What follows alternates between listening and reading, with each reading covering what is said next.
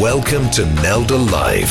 Join your host, Nelda Sue Yore, as she talks to the artists, dreamers, storytellers, and pioneers to learn about their inspiration and the tools and techniques they use to make a difference. You too might be inspired because, as Nelda likes to say, sometimes all it takes is a spark.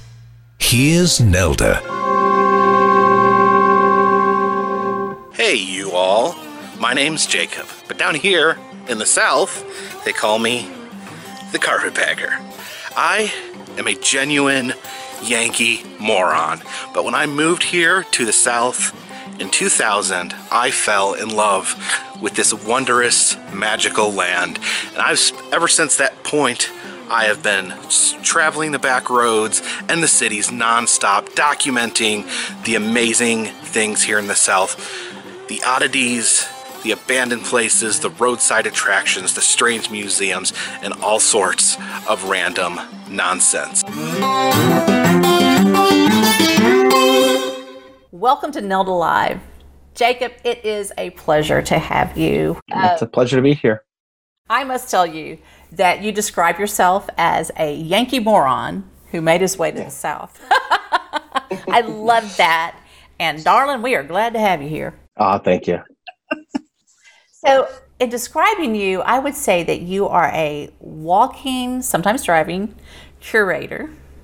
And I thought about, that you are really kind of a steward. You document all things that are roadside attractions that people have kind of abandoned. And so I just love that about you. What in the world attracted you to start doing that?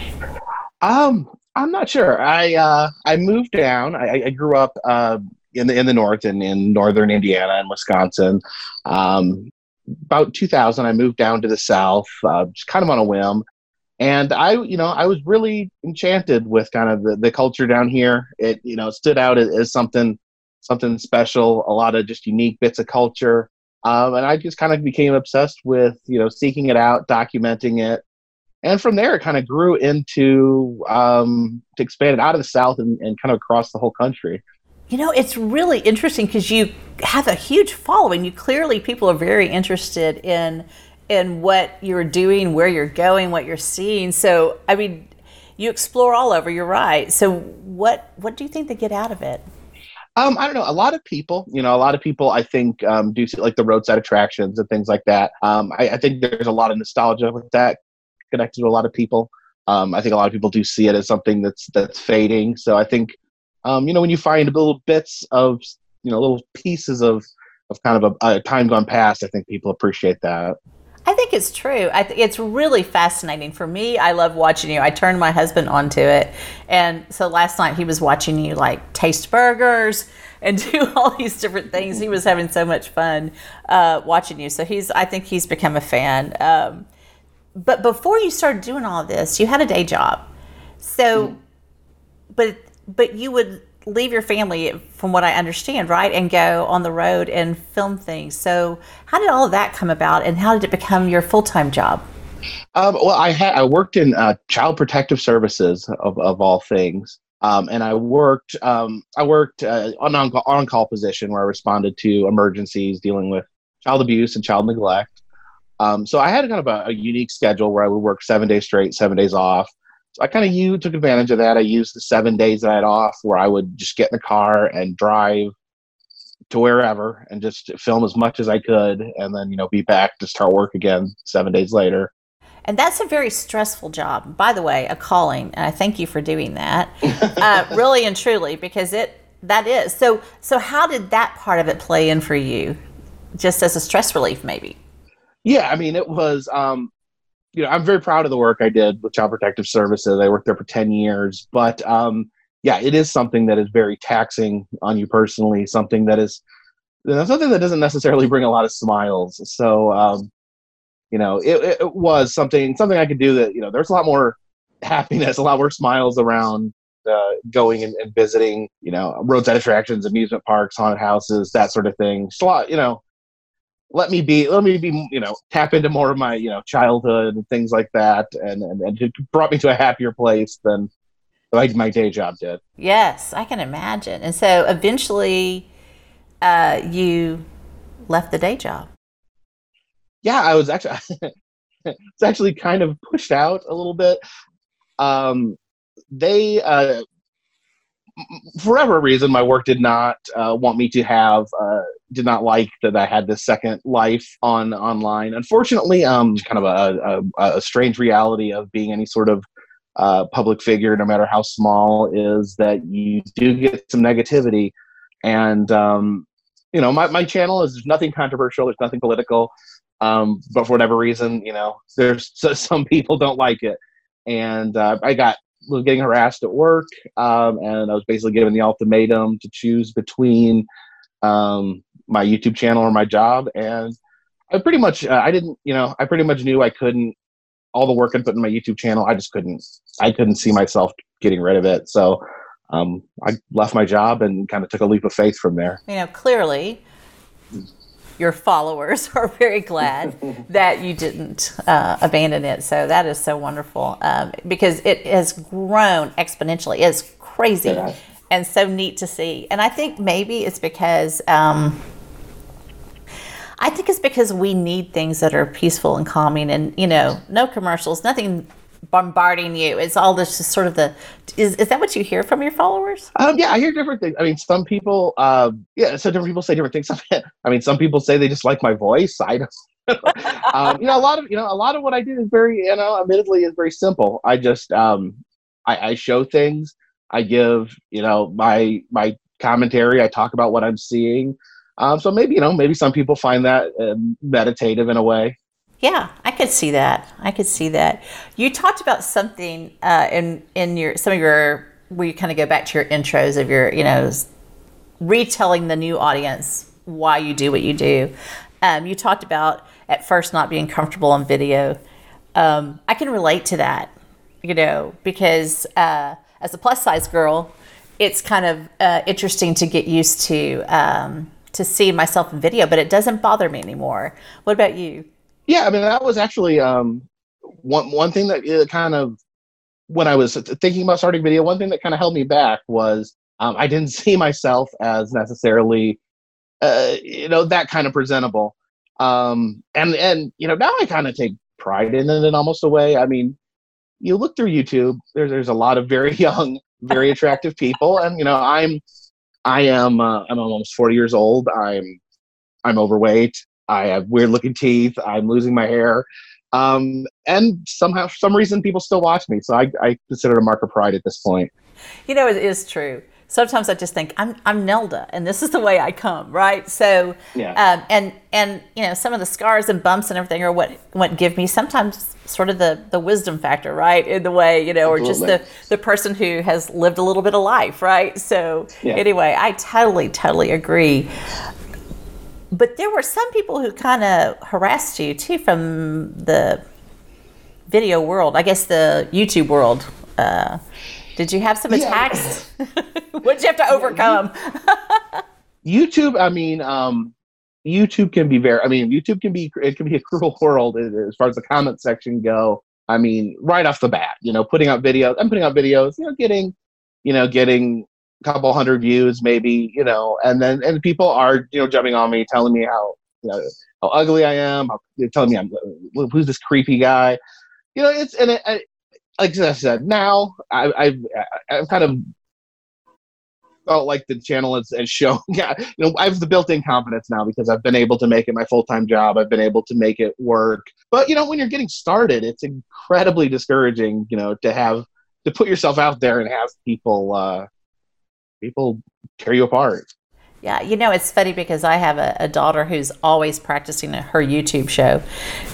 I mean, she doesn't have one, but she's always practicing one. Yeah. And I'm always thinking that too. It's like, man, you really, do you put yourself out there or not? Right? It's a dog eat dog world. It is hard. You do have the critics. Yeah, and sometimes, I almost had to, kick back a little bit. Like people would criticize me for my weight, for what I eat. So I would film myself, shoving a giant burger in my face, or, extreme close-ups of me eating food is my little, nod to them.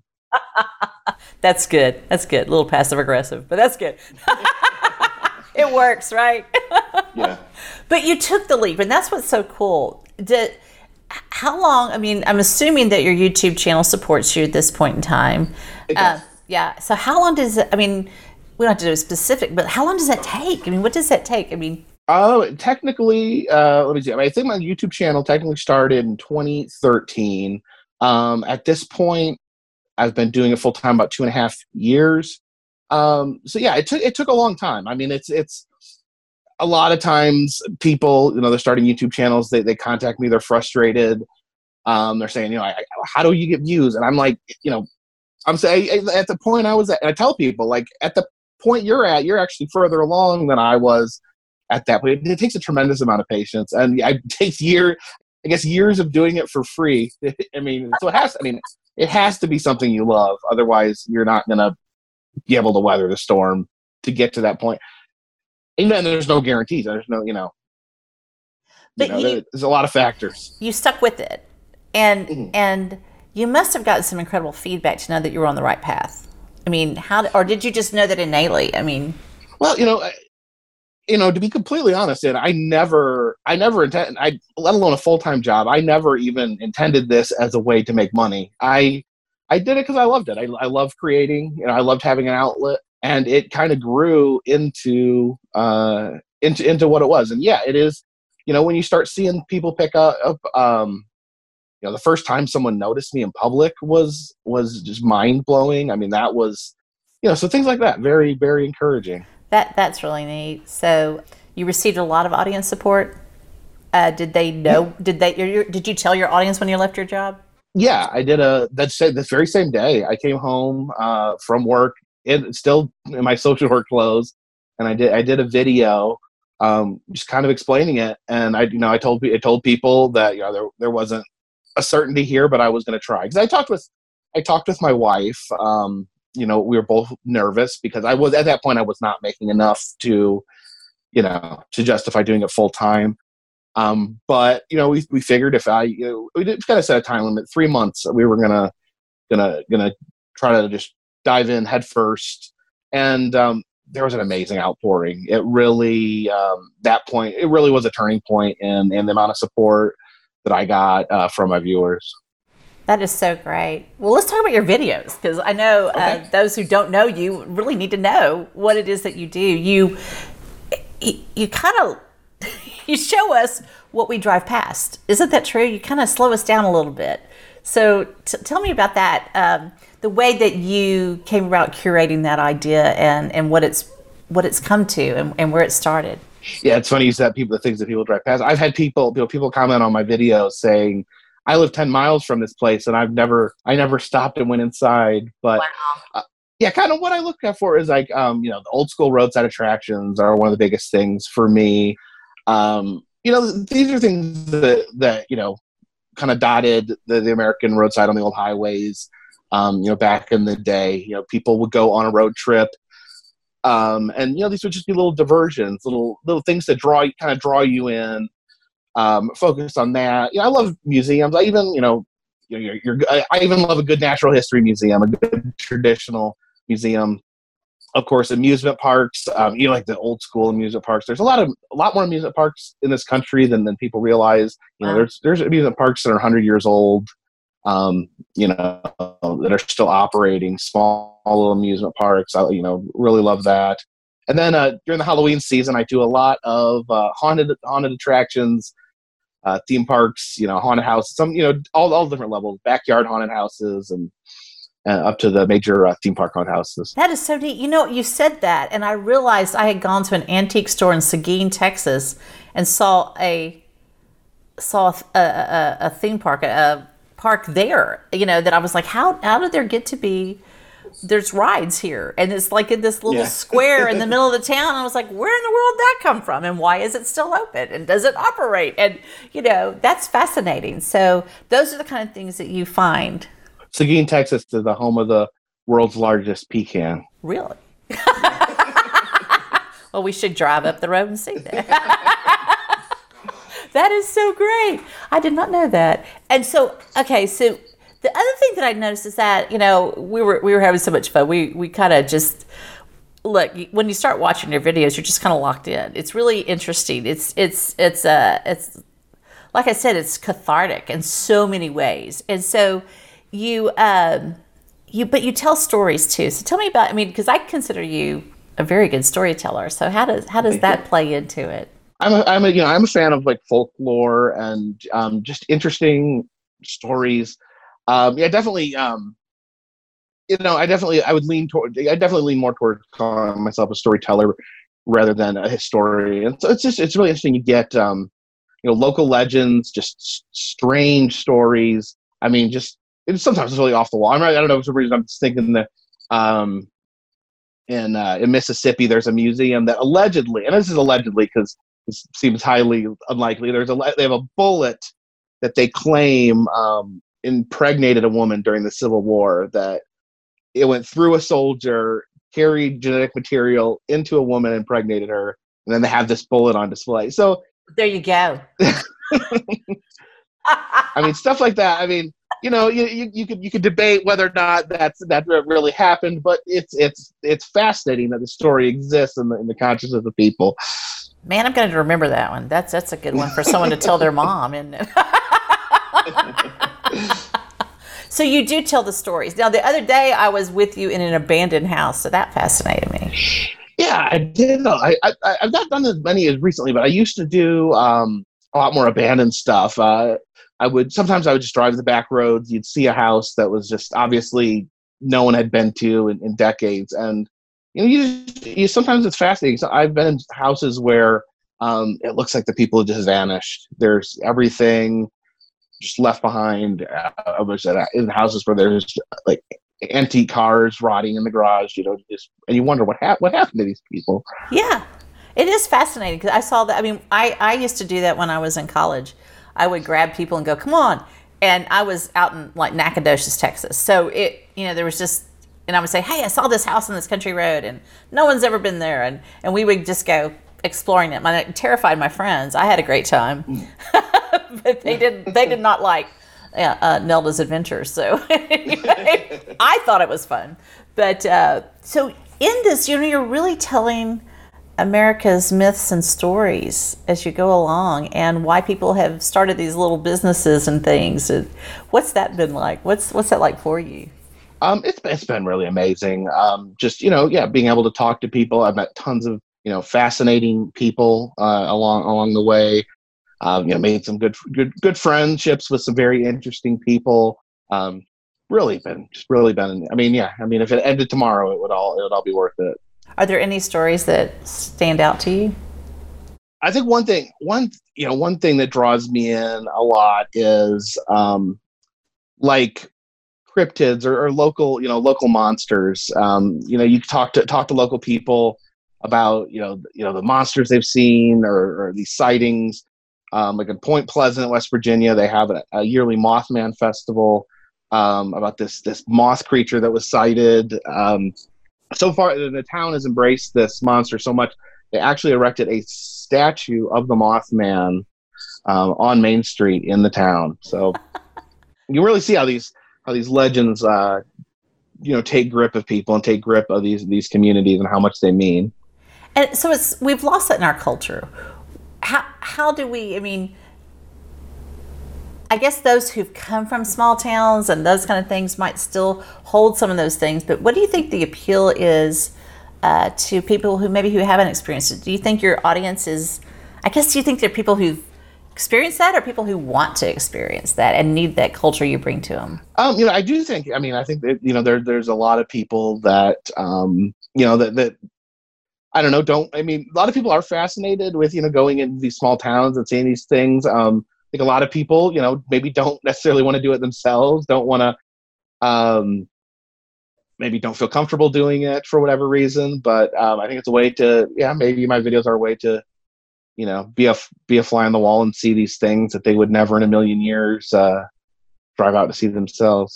It is true that I don't know that people would anymore. It seems to me like we're too much of a screen culture, in some ways. Definitely. I think, and it's hard to, a lot of these roadside attractions would have something, that you wouldn't be able to see. Like, A lot of like these roadside tracks will have like little, like some sort of little oddity, like a Fiji mermaid or something like that. And then, this is something that once upon a time you stop and you see this thing, and it's the only time in your life that you're going to see this. Now, I mean, you can pull things up on your phone, you can research things, and to me, to me personally, there's something different, always something different about seeing something in person, just to stand there and look at something with my own two eyes rather than look up a picture of it or video of it on the internet. Yeah. What in that was special about the South then? Why the South? The South is, and I don't want to knock on where I've come from, but I mean, Indiana. Yeah, I don't like to batten off Indiana, but there was a certain plainness to it. The South, I mean, it has so much character. So many local characters, local figures, folk legends, things like that. And there's a lot of roadside attractions. I think there's a lot of can-do spirit where someone has an idea and makes it into a reality. Someone decides that they want to turn their yard into a junk art environment. See a lot more of that down here in the South. Yes, you do. And it is true. They are characters. I wonder if it has something to do with just the different people who settled in different parts of the United States. Yeah. I don't know. But I do know that it seems like in Texas there are tons of characters here. It's just really, and I was born in New Orleans and then transplanted to Texas when I was in second grade. Texas and New Orleans are both a lot of fun. Oh my goodness, all my Cajun cousins just keep me rolling. I love to talk to them and see what they're up to. Have you seen any difference in your audiences since COVID? I'm just kind of curious about that. Not too much. I think some people have been going back and watching some of the older videos. I've noticed a lot more traffic. So I think there may be more people binging my videos and going back. YouTube, kind of the way it's set up, it's always promoting the newest thing. So a lot of times I feel like my old videos are gathering dust. No one's watching them. So it's always encouraging when you see a little bit of activity on those classic videos. That's great. I think it's really neat to have a new audience too. I'm sure it's brought you some new people, just, who is this? And why the Carpetbagger? Have we talked about that yet? No. Well, the Carpetbagger, it's a Civil War term that was meant as derogative towards the Yankees that came down to the South after the Civil War to kind of take advantage of the situation. I had someone call me a carpetbagger as a real insult. So I thought that was funny. So I just kind of embraced it and took that on, when I was trying to come up with a name.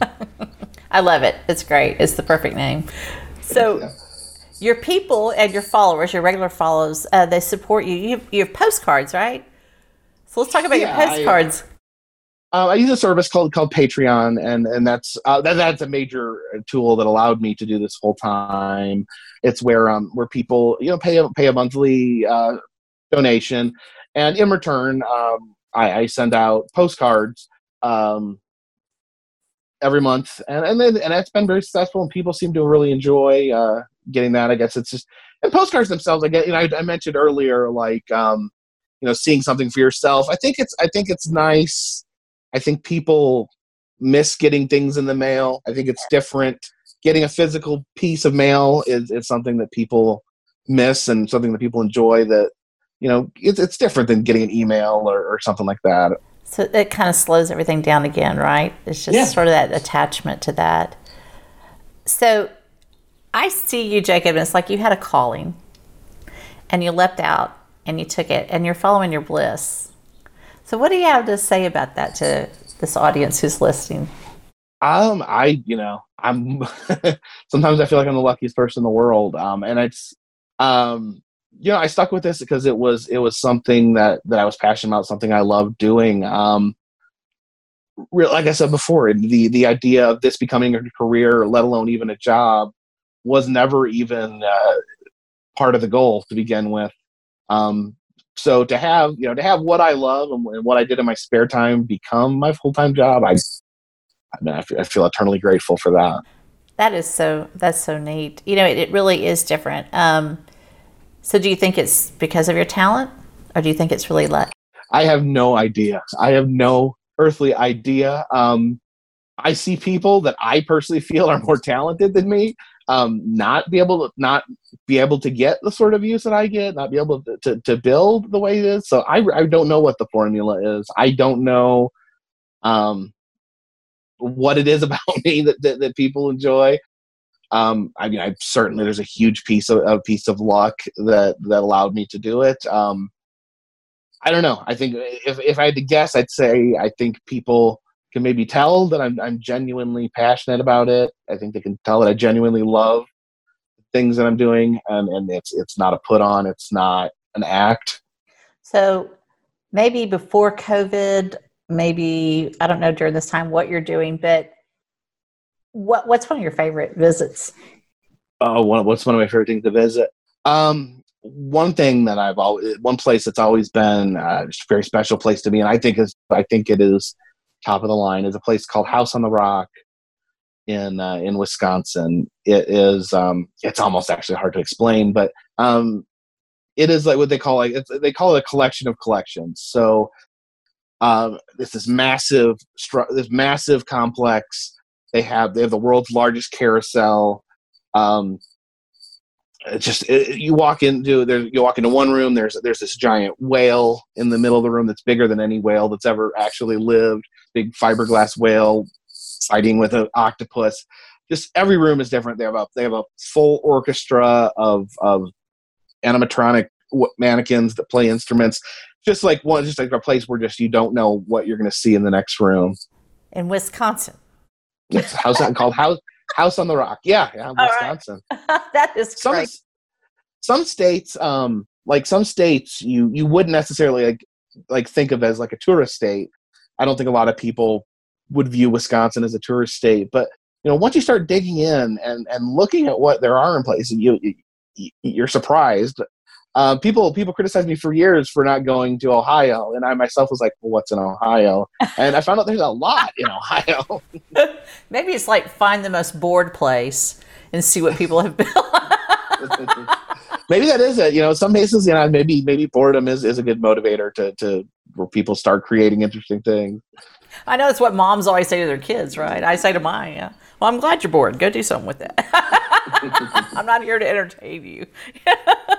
So what's next? How do you make your plans? What are your plans? What's next? Well, what's next? That's a big what if with COVID in place. Normally, what I would do is I kind of keep a track of things that I want to see, things that maybe I want to revisit. And I try to kind of form a road trip from there, between a week and 2 weeks, where I can just hit as many things as possible.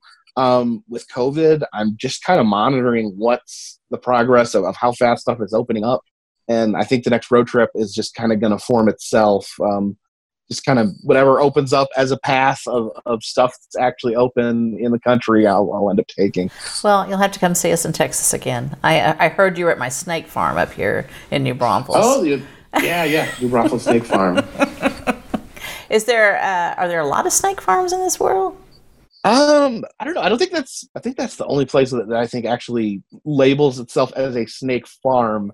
I mean, there's a lot of those roadside zoos. There's a lot of those. I've made famous recently by the Tiger King phenomenon on Netflix. There's I've been to a lot. I've not been to that one, but there's a lot of zoos like that across the country that I've witnessed. Isn't that wild? It is.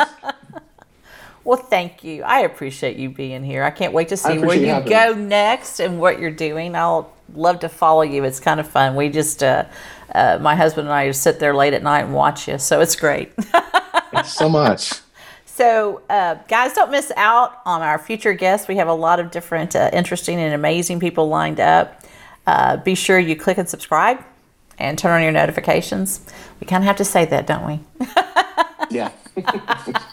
Is there anything else you'd like to leave the audience with? Because I'd like for them to know about your postcards and all your Patreon program and all that kind of thing. Really, I tell people I appreciate all the support. I appreciate all the different ways people help me. But as I tell people, just the best thing you can do is just watch. it's the Carpetbagger on YouTube.